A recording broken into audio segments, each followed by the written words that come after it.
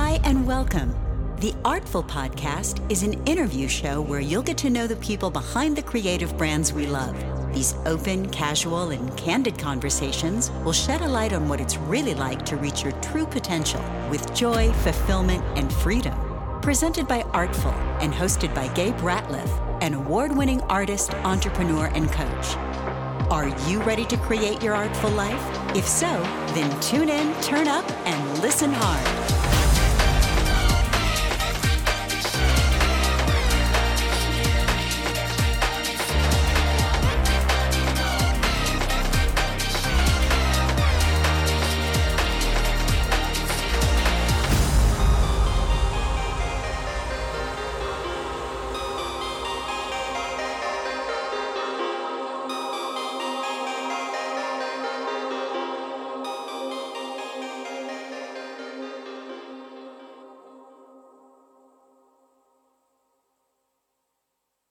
Life isn't a marathon or a sprint. It's a series of sprints. I'm a member of the Elevated Coaches Academy, helmed by Raylan Davis. He's a powerful coach and has brought a group of gifted, purpose-driven coaches together that are making an impact in the world. Recently, he shared an interesting insight that he learned from his wrestling coach when he was younger. His coach spoke to the analogy that many of us have heard about life being like a marathon and not a sprint. What his coach went on to clarify is that life isn't really like either, nor would we want it to be. Let me explain. If life was like a sprint, as in the context of this well-known analogy, it would be exhausting because we're constantly going full out at top speed, which is meant for short distances. If life was like a marathon, it would be a never-ending endurance race with no opportunities for rest and reflection. What Raylan's coach went on to clarify is that life is like a series of sprints, with time for rest and reflection in between. The hustle culture and constant content creation that we feel the need to perpetuate have shifted us into a sense of the marathon race of life. Focus on your own rhythms and patterns. We have our own rhythms, patterns, and vibrations that we connect with in our life. My wife has a faster vibration than I do. Mine is more slow and steady. Once we recognize that her vibration is faster than mine, we were able to discern between the two and how we each show up in life. We can use that information when we travel, interact with friends and family, or go shopping at the supermarket. Recognizing our rhythms can help to clarify our process, our timing, and our cadence for what works for us, whether in our business or our personal life. So many experts share their methods and processes for getting to a solution faster, easier, and with fewer mistakes. The truth is that we need to look within ourselves for our answers. Yes, we don't need to reinvent the wheel, and other people's methods can be helpful to find our own, but inevitably, it is up to us to experiment and choose what works best for us. One way to do that is to slow down, pause, and reflect on what's been working and what hasn't. Focus on the people that make you smile. What people in your life spark joy and make you feel good when you're with them? I invite you to reflect on those you surround yourself with and how they make you feel. They say that's what people remember us for when it's all said and done. If we choose to continue surrounding ourselves with people that make us feel small or put us down, we are choosing to stay the victim. We are choosing to be who we were, not who we can be.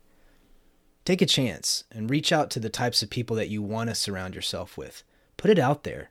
You'll be surprised how the universe will show up for you when you show up. By setting intentions, asking yourself what you really want, and choosing that path, you put in motion the possibility for the future that you can and will create. No one is going to come and save you. However, your loved ones that truly care about you will always be there to help you when you stumble and you fall. It's up to us to choose and walk our path in life. Focus on being with the people that make you smile, make you laugh, that make you live. Focus on the things that make you smile.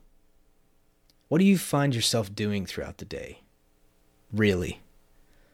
What percentage of your daily actions are truly serving you and the best version of yourself that you want to be? How do you start and end your day? How much time are you spending on your phone or in the social feeds, ingesting what others are doing instead of sharing what you are doing? What projects are you working on for yourself or for your clients? Are they feeding your soul and building on the service of others? Do they make you smile? What actions can you be taking or projects could you be working on that make you smile? We can get sucked into feeling like we have to do everything because we want to save time or money. We feel like only we will do it right, and it will take too long to teach someone else how to do what we do. We might not want to share how we do something because we don't want to seem incompetent. We may not want to show our process because we might be laughed at or caught for being the imposter that we are. Meanwhile, the thing that really gets people to invest in you and your work is your story, your process, and your journey. I constantly remind clients of this as we discuss their work and their resistance to sharing these behind-the-scenes aspects of their work, their creations, and themselves. One of my favorite things about movies is the featurettes, like the behind-the-scenes stories, the gag reels, and how the movie was made. I love these almost, if not more than the movies themselves. This is where we get a peek behind the curtain to see how these talented, creative beings work together to tell a story that captivated and moved us so deeply.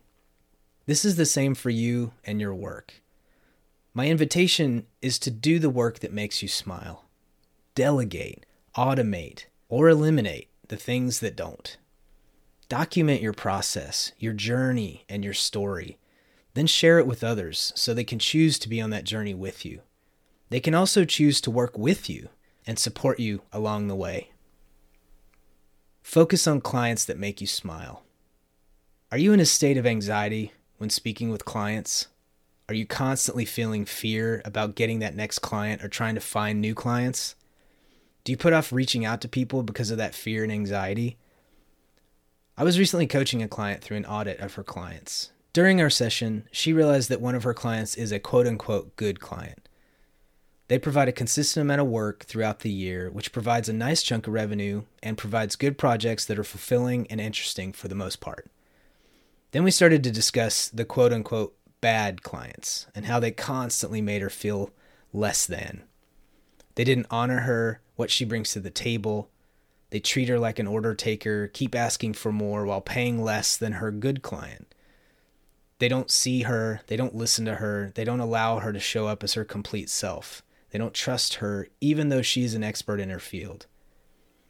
They are more work for less money with more headaches, rushed jobs, scope creep, and so on. Sound familiar? We decided that this would not go on any longer. We set a boundary for her as it relates to clients moving forward.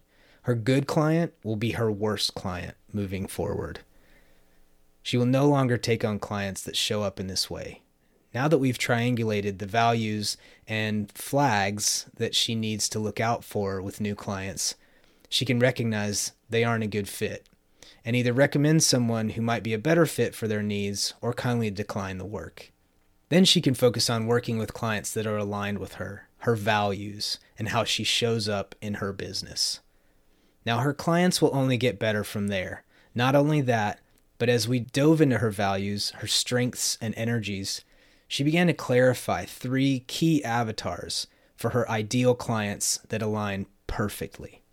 She can focus her time and attention on the types of clients that she can serve humbly and completely where there's an alignment between them. She doesn't have to sell herself, her process, her genius, or her results. During the entire time we discussed these 3 avatars, she had a smile on her face and a little giggle. My invitation to you is to think about your clients or customers. Do they make you smile? Who is your worst client? What if your worst client was a good client and only got better from there? Slow down. Pause. Reflect. Focus your attention on what really matters for you, not others. Honor yourself. Slow down to speed up.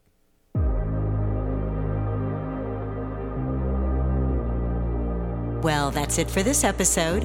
Whether this is your first time listening or you're already a fan, thanks for being here. We hope you enjoyed the show. All links and show notes for this episode can be found at theartful.co. If you haven't yet, please subscribe to the show and leave a rating or review wherever you listen to podcasts. Thanks again for listening. Until next time, keep being artful.